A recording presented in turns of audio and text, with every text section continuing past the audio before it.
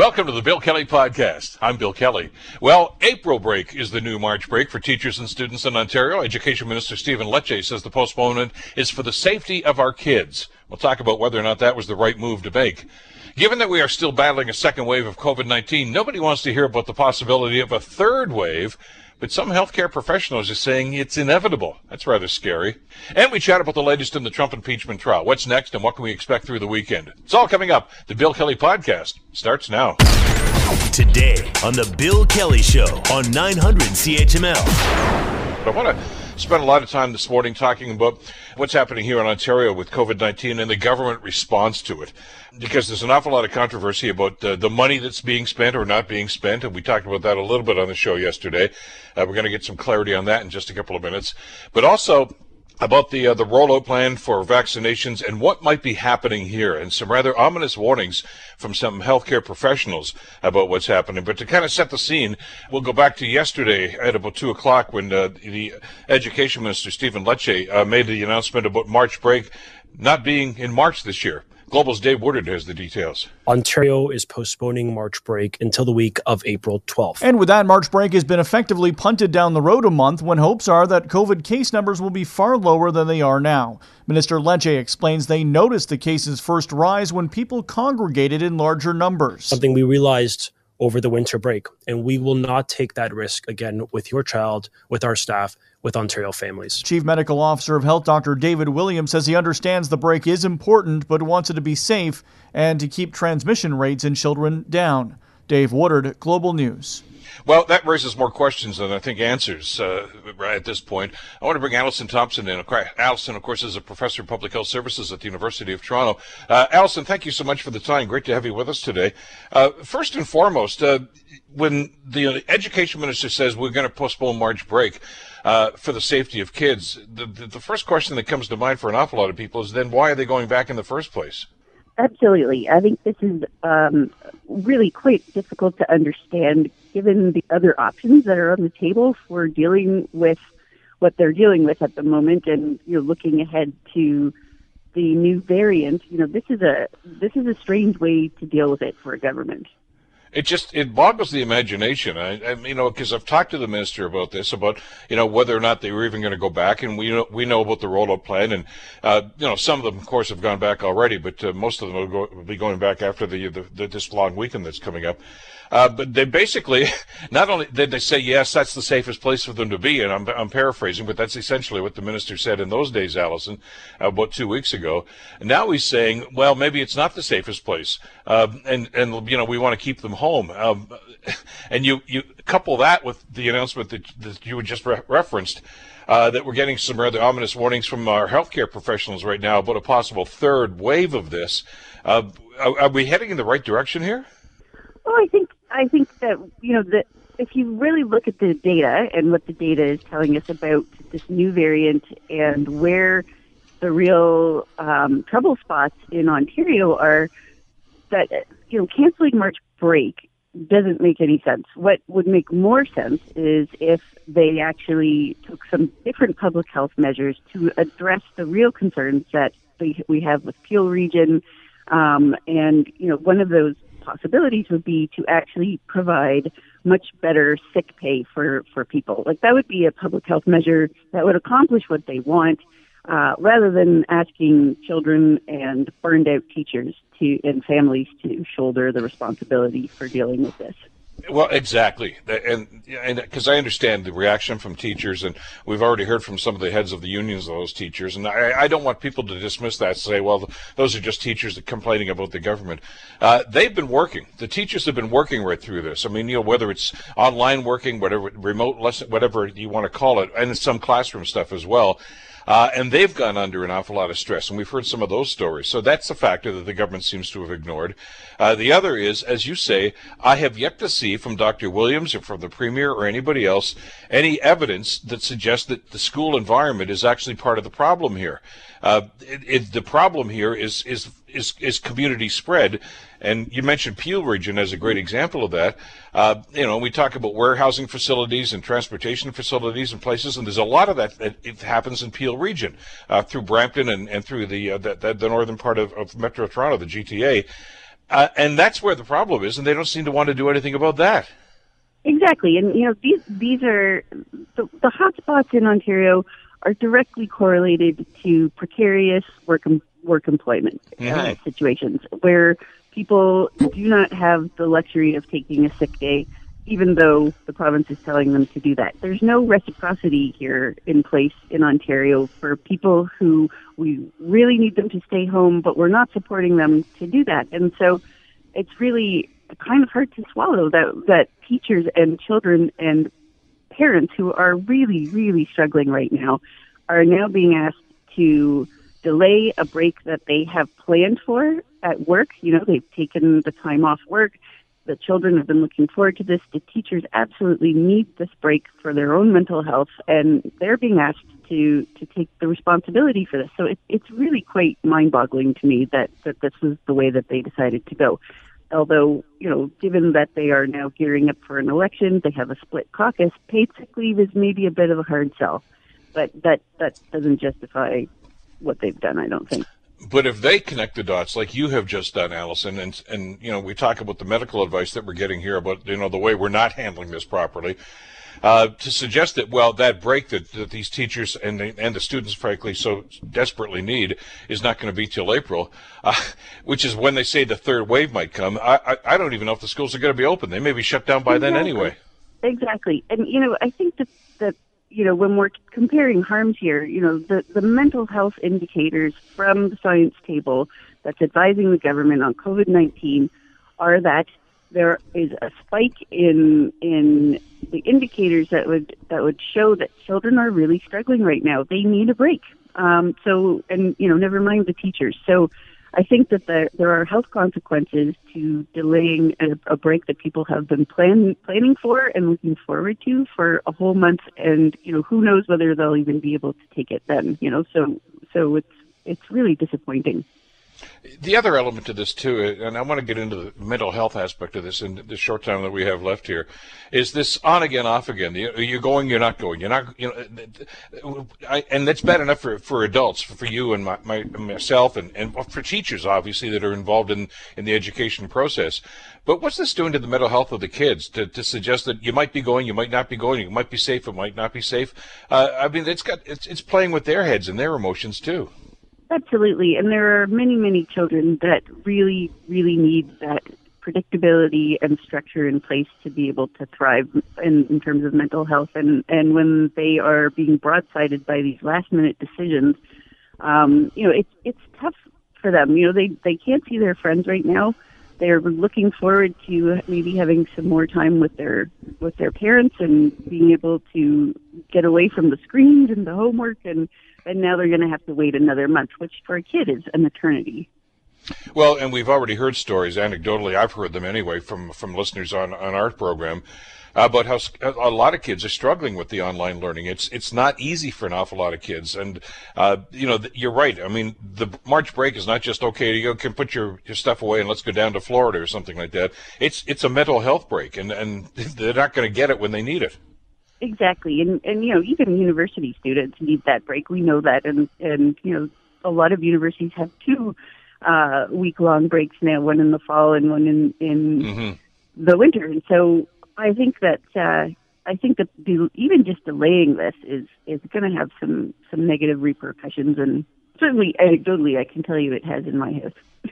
Well, if history's taught us anything, Allison, it's wait a couple of days and the government will probably change their minds on this. I don't know, but I'm very, very concerned about the impact this is going to have, and I was very surprised at the announcement.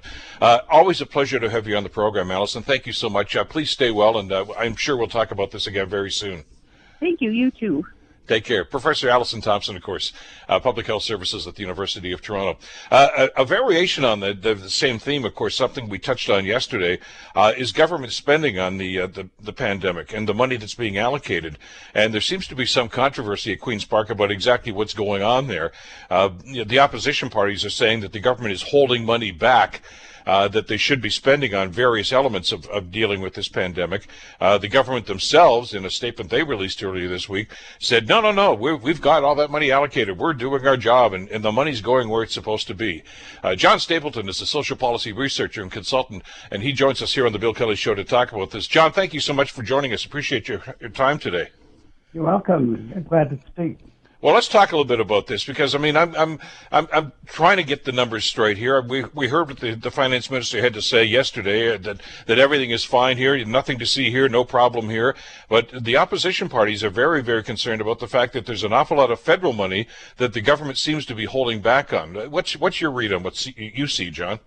Well, what I saw is in last fall's budget, the Rod Phillips budget told us that that extra spending of about $824 million in the social services envelope, that they'd be spending that extra money. But when you do a sharper analysis of it, you see that the federal government gave the provincial government an extra amount of $182 million in something called the Canada Social Transfer.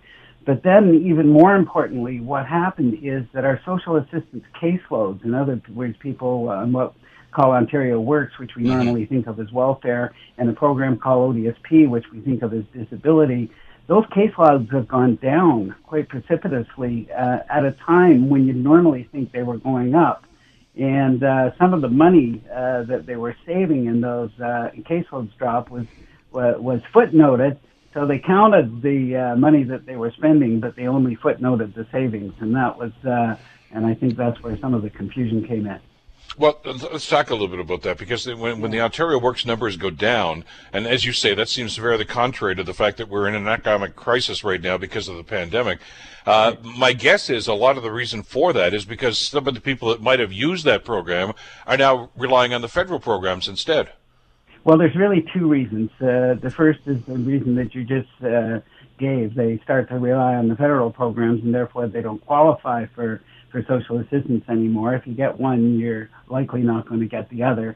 But the second reason is we have no newcomers coming in, and the usual immigration that would come to an area like Southern Ontario has not occurred at all. That's really stopped, and a big part of social assistance caseloads from one year to the next is newcomers who are just coming in and getting on their feet. And so when that stops happening, then those caseloads are down. The other element to this, too, I want to talk about something that the finance minister did admit to, and that, of course, is the fact that, yes, there is some money being held back for what they call contingencies. And I understand that. Governments need to have a little bit of something in there for something that can happen, just as we should, in case the roof in your house starts to leak or something, for a rainy day. But, John, this is the rainy day. I mean, we should be spending everything we can to try to do things like, increase the level of care in long-term care facilities, more infrastructure for schools, to deal with COVID. We're not spending what we should be spending. The government's saying, don't worry about that. We got this covered. I don't share that confidence, and I don't think a lot of Ontarians do. Yeah, and nor do I. I mean, when you have a finance minister that tell us that he just saved in his own calculation $427 million in social assistance payments, and this is at the same time where the provincial government over the last 2 years has not given any increase at all. Now, we've had low inflation, but we've had some inflation, and these are the people who are not getting these benefits. And at the same time, people with disabilities who, for example, who are immune compromised, shouldn't be going out, should be staying home and staying safe, certainly need a bit of that extra money. So last year they did give out a couple of $100 tranches to people who were on social assistance, and they paid that out of the money they saved when people were going on these other programs. But they simply stopped doing that, and now at the end of March they've got they're saying that another tranche of people are gonna be taken off social assistance. And that's 6 months in advance of the CRB money running out. So we're really watching that closely to see, and like you say, I mean, the rainy day is here. So if you're saving it for a rainy day, you should be spending it. Well, exactly, and I guess one of the more contentious items, maybe the most contentious right now, is this issue about paid sick days for people that may think they have positive tests, they're not feeling well. Stay home. That's what everybody says. But if you stay home, you don't get paid. And the province is refusing to acknowledge this. I mean, they eliminated the sick days that the previous Liberal government, the Wynne government, had granted. They just took those off the books altogether. This is a Ministry of Labour responsibility, which means it's a provincial responsibility, not a federal responsibility. Yet the Ford government says this is not an issue. But it is an issue, and it's probably one of the most important issues when it comes to trying to stop the spread of the virus. Well, especially when you have about 20% of all our workers working at minimum wage, which is $27,000 a year if you have it full-time, full year. But how many have it full-time, full year? And, the people living paycheck to paycheck. And their contention is, of course, that the federal government is responsible for sick days. And that's the nature of our country, right? I mean, who's responsible? We're both responsible. And this is the time for what we call where cooperative federalism ought to be the rule and not the exception. Well, it's a frustrating experience, and I'm glad that people like yourself are speaking out about this and shining the light on this, because when we start looking for solutions here, the government's got to step up here, and the fact that they're still sitting on a pile of money and then saying we don't have any money to do this, and this is mind-boggling, really. John, thank you so much for the time today. Let's stay in touch and see just how the government responds to this. Thanks so much for the opportunity. Great having you on. John Stapleton, of course, social policy researcher and consultant. You're listening to the Bill Kelly Show podcast on 900 CHML. So there's going to be a debate about whether or not the March break should be canceled. I know that's what the government's already said they're going to do. March break is not March break anymore. It's going to be April break, at least this year anyway, because of the pandemic. And the Education Minister, Stephen Lecce, made his case for that yesterday. And it is what it is. I don't think it's the right move, but it's going to happen. But the other story that we need to take into consideration, because everything about this is context, right, is what else is going on here, and what about the numbers with the virus itself? Mr. Lecce, the minister, yesterday said that he wanted to make sure that kids and teachers were going to be safe. The numbers tell a quite different story here, because we're very concerned about this. Now, I know the vaccine is there and it's coming, and not as fast as we want, but it is coming. And the lockdown is ending after this long weekend, which is coming up. And some people are taking from that to say, well, you know what, maybe we've got this thing under control. Well, that's not the case at all, by any stretch of the imagination. The medical experts are now telling us that here in Ontario, we could be in for a third wave, which would be worse, they tell us, than even the first two. And that's quite contrary to what a lot of people were thinking. Yesterday, Dr. Brown, Dr. Steiny Brown, that is, who has been one of the spokespersons for this the government process here, but he's been very outspoken and very candid in his comments, was asked basically, is this a real concern for us? And this is what he had to say. Am I missing something here, or is this presentation actually predicting a disaster? No, I don't think you're missing anything. The cases will likely rise given the variants of concern. The need to keep that R down is really, really critical. But there are a number of things that need to be weighed in making these decisions. Very frank and very candid in his comments here, essentially saying if we keep doing what we're doing here, we could be in for a lot of trouble here. Joining us to talk about all this is Dr. Alon Vaisman, infectious disease and infection control physician at the University Health Network. Doctor, thank you so much for joining us. I'm glad you could be with us here today. Thank you for having me. Your comments about this, and we weren't even talking about a possible third wave. I think a lot of us were under the impression, probably mistakenly, I guess, Doctor, that we can see the light at the end of the tunnel. Now we're starting to hear from a number of your colleagues that are suggesting that no, we're not as safe as we thought we were here in Ontario. What's your read on this? Yeah, I think it all depends on what the next steps are by the government. If we continue to have the restrictions in place for the next few weeks or months, then a third wave will become less likely. But if things are lifted very quickly, then that becomes very likely. One, because we've seen that pattern before in Ontario, and two, because the variants of concern are now likely to increase the rates of transmission. So that's where the main concern comes in now, is that there's more transmission with these viruses that are circulating, coming in from other countries, that are now going to be the predominant strains here in Ontario probably in a matter of 6 to 8 weeks. Well, and the here and now, though, is as we've been talking about in the program over the last couple of days, the government has taken steps. I mean, the kids are going back to school in most of the province anyway, starting on Tuesday of next week. The lockdown is going to be eased. Things are going to start opening up, not in all areas, but I mean, the GTA is still going to be problematic. But the government seems oblivious to what you and other doctors are telling us about the third wave and the potential because of these new strains of the virus. I'm not so sure that they've taken that into consideration when they're developing policy like this. Yeah, exactly. I think that this time around, people feel reassured maybe that things were handled and now the cases are coming down. They might be reassured by their experience in the spring where, in the summertime things were very low. A lot of things went back to normal, but not completely. And so the expectation perhaps now from some of those individuals making the decisions is that will happen again this time too. But what's different this time is these strains, which could be upwards of a third to two-thirds more transmissible than the previous strains, being more likely to cause disease. And so with a system that's already been overburdened on the healthcare side, this is just going to add to that accumulated stress. Well, maybe you could shed some light on that for us, Doctor, about when you say the stress on the healthcare system, because an awful lot of the people that are dismissive of this are simply saying, "Look, I've never had COVID, and none of my friends have ever had COVID. This is all overblown, and besides, we've got a vaccine, so this is going to be over probably by the spring, maybe the summer at the latest." And the experts are telling us it may get worse, a lot worse, before it gets better. And the healthcare system, I think, is one of the things that we don't talk enough about the impact this is having on hospitals, on the people that work in those hospitals, and the number of available beds in case we do get another wave. Right. We saw that we could accommodate this time around, but that was only because the restrictions were put in place, and then just kind of in the nick of time. We didn't have to go into these very drastic decisions about who gets care and who doesn't, although there was very significant stresses that required transfers of patients from various cities in Ontario just to be able to provide that high level of care, the intensive care. So if this happens a third time, not only do we risk going into this realm of extremely high cases and high mortality, but we also burden a system that's already been essentially running on fumes for the last 12 months. The healthcare workers, the resources, the finances, everything has been burdened on the healthcare side.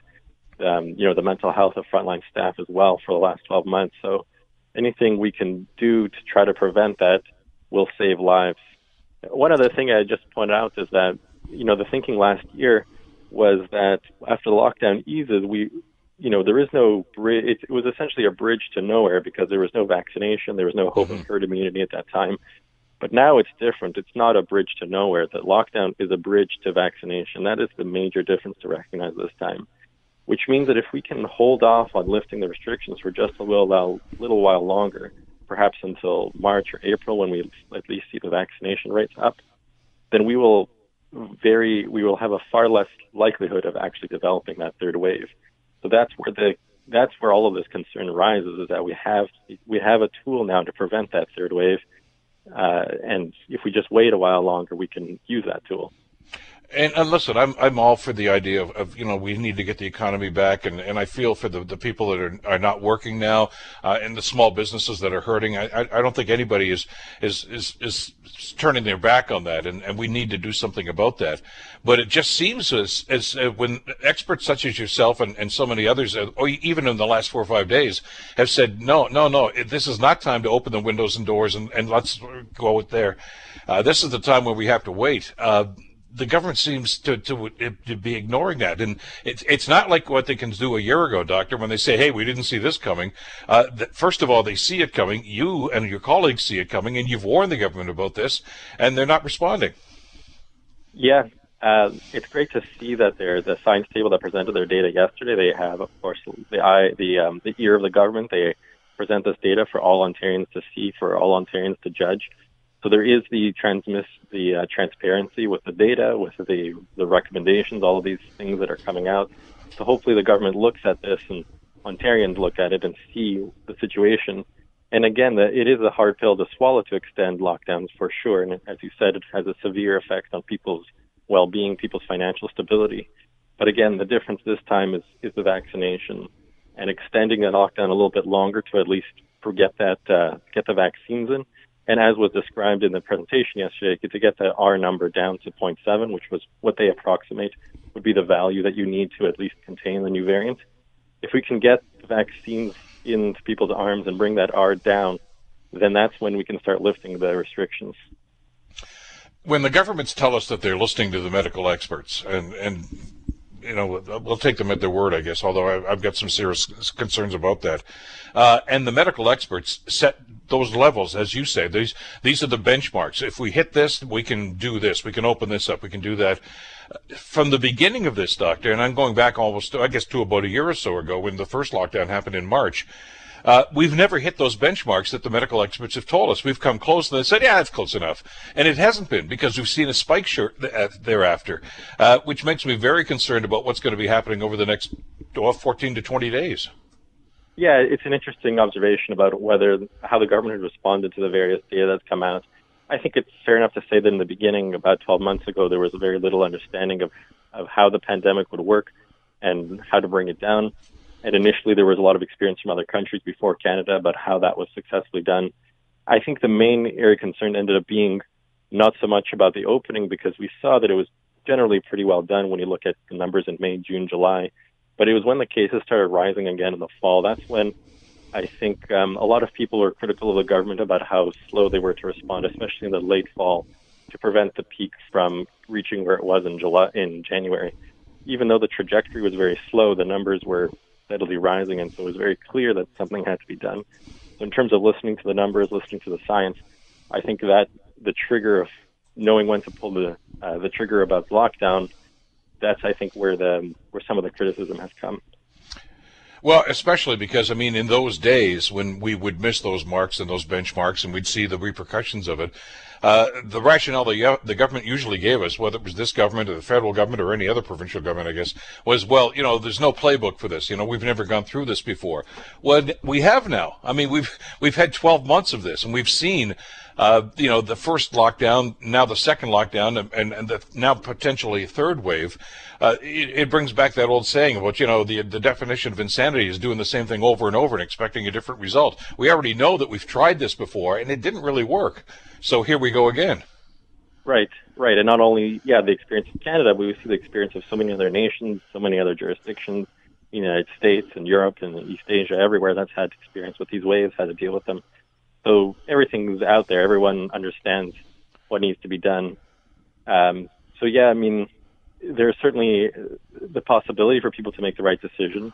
And I'd also like to stress that a third wave is not inevitable as long as the right decisions are made over the next few weeks. As long as things are kept stable and with the targets that were outlined by the science table yesterday, then a third wave doesn't have to be inevitable. You don't have to have another peak of cases again. And this is what I think I find disturbing, and I think a lot of people as well find disturbing, is we'll get one media conference from, you know, in this case, the Premier and Dr. Williams and others, and hours later, as you say, the science table, Dr. Brown and that group that are working on this, and they're not beholden to any government. They're just giving you the data that they've accumulated, and they're telling a much different story. And it makes me wonder that if the government says they are listening to the medical experts, who are they listening to? You know, if there's 20 doctors they're advising them right now, and if 19 of them say don't do this and one does, and they decide to do it anyway, that's not consensus. So we really don't know what that process is, and I guess that's one of the things that we really need to find out about.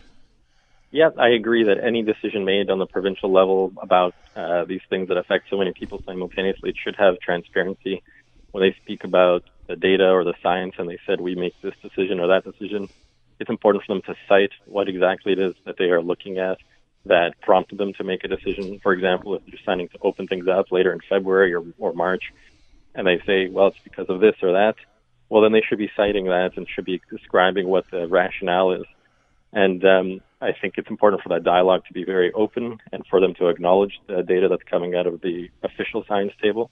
Not only that, but there's a lot of academic work being done across the world, as we said, that demonstrates how things can be safely reopened.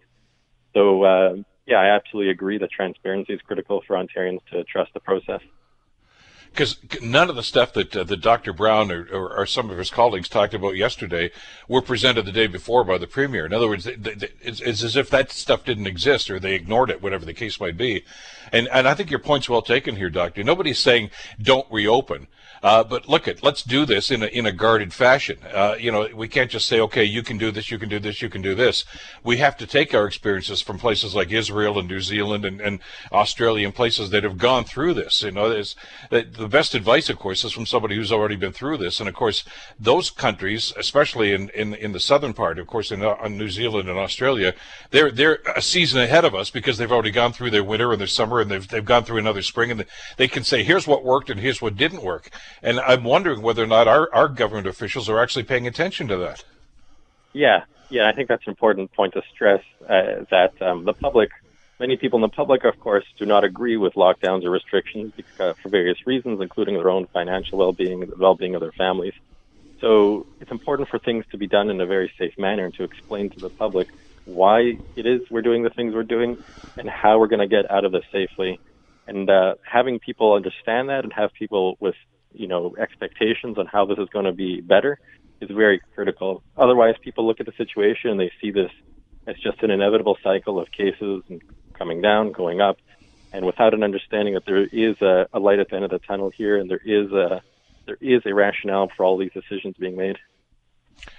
Yeah, but that light at the end of the tunnel, if that's vaccinations, I mean, I think we've also been told by folks like you in the medical field that this is not the be all and end all. I mean, a vaccination doesn't mean that you're never going to get the virus. It's still going to be around for the next little while, so we need to be cautious. Let me put it in this context, if I could. If when we finish our conversation here, the Premier calls you and said, "Look, Doctor, I just heard you on Kelly's show. What would you advise me to do? What would you tell him?" It's a tough question, but I think looking at a consensus of experts from Ontario who come together and made recommendations or can make recommendations around this, I think that would be the best option for the Premier, is to look carefully on what things can be lifted and what things can't be, and be very, very cautious this time around, perhaps at a trajectory that is slower than what was done in the spring lifting of the restrictions. So it's not to say that things can't be done, but I would say firstly to wait until we are down and to the target that has been described here and other places, and then secondly to very carefully and slowly lift those restrictions, and with a constant reviewing of the data so that we know that we're moving in the right direction. And I would emphasize the message to give to the public that, again, this is a bridge to vaccination, is that the restrictions have been tough on people, no doubt, and we need to be sympathetic to that. But the vaccination is going to change the game completely. And that data has been shown already in Israel and other countries where vaccination has risen and has been effective at decreasing mortality, decreasing ICU admissions. That is a game changer. And you're right, things are not going to back to normal, that's for sure. But it's a huge thing to be able to say to the public that we're going to reduce mortality. That's a huge benefit to the situation. Well, I hope they were listening at Queen's Park. Great advice. Doctor, thank you so much for this and for your perspective on this. Greatly appreciated. Thank you for having me. Take care. Dr. Alon Weissman, of course, from the University Health Network. You're listening to the Bill Kelly Show podcast on 900 CHML. All eyes in Washington again today for another day of impeachment hearings. Impeachment Part 2, of course, for Donald J. Trump. Impeachment managers from the U.S. House of Representatives, they being the Democrats, of course, have concluded their arguments in the impeachment trial, claiming the U.S. Capitol riot was a high crime that was instigated by Donald Trump. Global's Reggie Cicchini's got the details there. Using less time than allotted, Democrats say Donald Trump is guilty of a high crime and misdemeanor for pushing a lie about election fraud that had deadly consequences. Donald Trump told these insurrectionists to come to the Capitol and stop the steal. Impeachment managers made their pitch to a room heavily divided and a Republican Party that still stands loyal to their former leader, pushing back on the process, but also the claims that Trump's words were improper. If words like fight and win and take back our country now satisfy the legal standard for incitement, then every political candidate in the country, all the way down to dog catcher, is about to be prosecuted. Trump's defense on Friday will argue his speech is protected and that blame goes to the rioters. They're confident the GOP conference will stand by Trump and acquit him in a vote that could come as early as Saturday. Reggie Cicchini, Global News, Washington. And it's going to be interesting to see just how that happens. We're getting reporting now that the lawyers, the Trump lawyers who made their opening statements the other day, have incensed former president. He may not. I think he's fired them. I mean, that's one of the stories we're hearing. Anyway, try to get some rationale and there's some reasoning to what's going on. Pleased to welcome back to the program Rob Goodman. He's a professor, of course, for the Department of Politics and Public Administration at Ryerson University. Professor, as always, thank you for the time. Glad you could be with us here today. Yeah, thanks again for having me on. A story yesterday, CNN was reporting that Senators Ted Cruz, Lindsey Graham, and Mike Lee, who are all staunch Donald Trump supporters, actually met with the Trump defense team. So I guess so much for being impartial jurors during this whole thing, but I guess that really shouldn't surprise us. But is there a sense of inevitability here that it doesn't really matter what the Trump team says here because the votes to impeach him just aren't there? Yeah, I think that's true. I actually think it's really telling that a number of the Republican senators who are acting as jurors in this case also met with the defense team. And, also at the same time, you could think about them as co-conspirators, as people who've also pushed this election fraud lie that led to violence. I think this is a really important point. And honestly, it doesn't bother me that much as an observer or as a political scientist watching members of the impeachment jury coordinating with the defense because, impeachment is a political trial. It's not a trial under the law, and I think it's not equivalent to a criminal case. It's a case about whether President Trump is fit to remain eligible to be elected president again. And I think in that case, you have to look at the sort of defense that his team is going to move on over the remainder of the trial. The idea that his words and his months-long campaign to promote this myth of election fraud are protected speech under the First Amendment. It may very well be that what he said is protected speech, but I don't think that's really the issue here. The issue here is whether, as a political matter, he incited violence and he tried to undermine a democratic election. And actually, I think that by acting in a coordinated political manner, by meeting with his defense team and acting as if they're part of the political defense that President Trump is putting up, Republican senators like Ted Cruz are really demonstrating that point. This is not like a criminal trial at all, and we shouldn't use standards that would be appropriate in a criminal trial. It very much was and was designed to be, I think, by the framers of the Constitution, a political judgment. And I think a lot of people get lost, even some of the professional commentators that we see on the networks that are giving their play-by-play as this unfolds in front of us over the last couple of days anyway. The assertion that, well, he didn't break any laws, that's really not that's inconsequential. That's a moot point, isn't it? This is not about law breaking, as you say. This is not a criminal trial. This is about abusing, or allegedly anyway, abusing the political process and inciting. Yeah, I think that's absolutely right. I'm going to credit a lawyer friend of mine who I think made a very good point about this. There are plenty of instances of protected speech under the First Amendment that could also be politically very, very troubling. You could imagine the president tweeting out, hey, Russia, Alaska's up for grabs. Go ahead and take it. Send your troops over there. We're going to clear out. If you posted that on Twitter and actually followed through on that, it could all be legal and by the book and technically not a criminal act. But, ceding territory to a foreign nation like that or being paid a bribe for something like that could very much be an impeachable act. And I think that's the kind of standard we're looking at here, that what counts as a high crime under the Constitution for the purpose of impeachment is always a political judgment to be made by politicians and senators acting in a political capacity. And I think what President Trump did has to be looked at in that light as part of waging a consistent campaign over months and months, only culminating on January 6th, that is about undermining free and fair democratic elections. And I think if Congress doesn't act on that threat, there's no indication that threat is going to disappear. I think we'll very much see Trump or Trumpist figures in the Republican Party empowered to continue this again. But should we be surprised by this, really, Professor? Well, there have been 4 impeachments, I guess, 2 of them on Donald Trump, but they have always been a partisan vote, just about each and every time. So why would this be any different? Because it's coming along the same lines. Now, granted, of course, a handful of Republican senators have come on side and said, yeah, he needs to go, but clearly not enough. This is always, if it's a political decision, it's always going to be a politically partisan decision, isn't it? Yeah, I think you're right about that. And I think that it's not going to be surprising that, even though perhaps the majority of the Senate might vote to disqualify Donald Trump from running again, he's certainly not going to get the 2/3 standard that would actually lead to disqualification. So I think it's important to think about this, that when the framers wrote about impeachment and wrote the Constitution, they didn't imagine that the Senate and Congress as a whole would be partisan. They were writing before political parties had really come on the scene. So they really expected the people in the Senate to make a decision that was political, but maybe not on the basis of their partisan interest. Mm-hmm. And of course, this is a major expectation that wasn't fulfilled.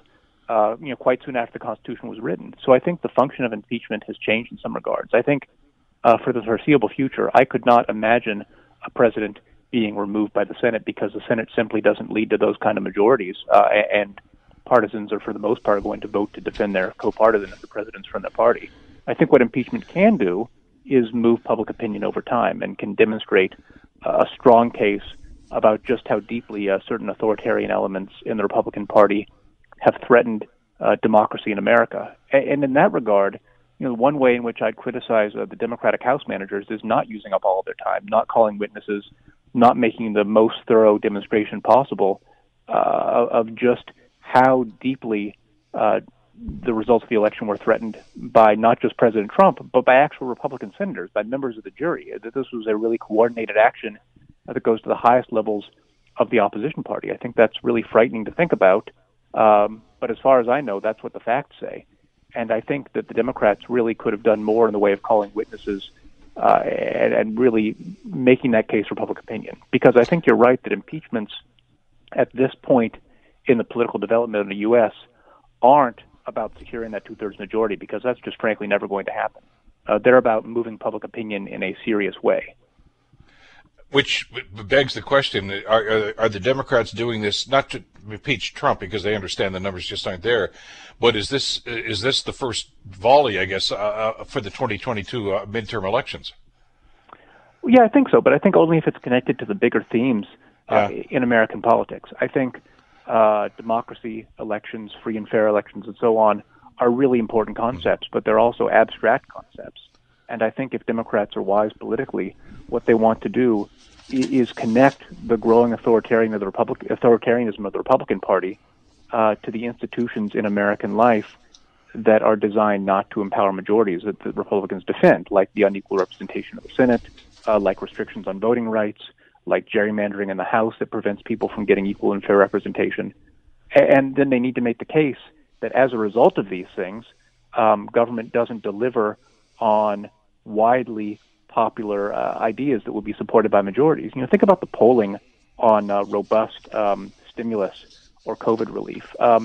I've seen splits saying like 80% of the population or a similarly high number is in favor of a really robust, strong and high-spending relief to stimulate the economy. But if there's any kind of relief that passes through, it's just going to squeak through the Senate because of the power of the filibuster, because of the way that the Senate is not an institution that reflects the majority of the population.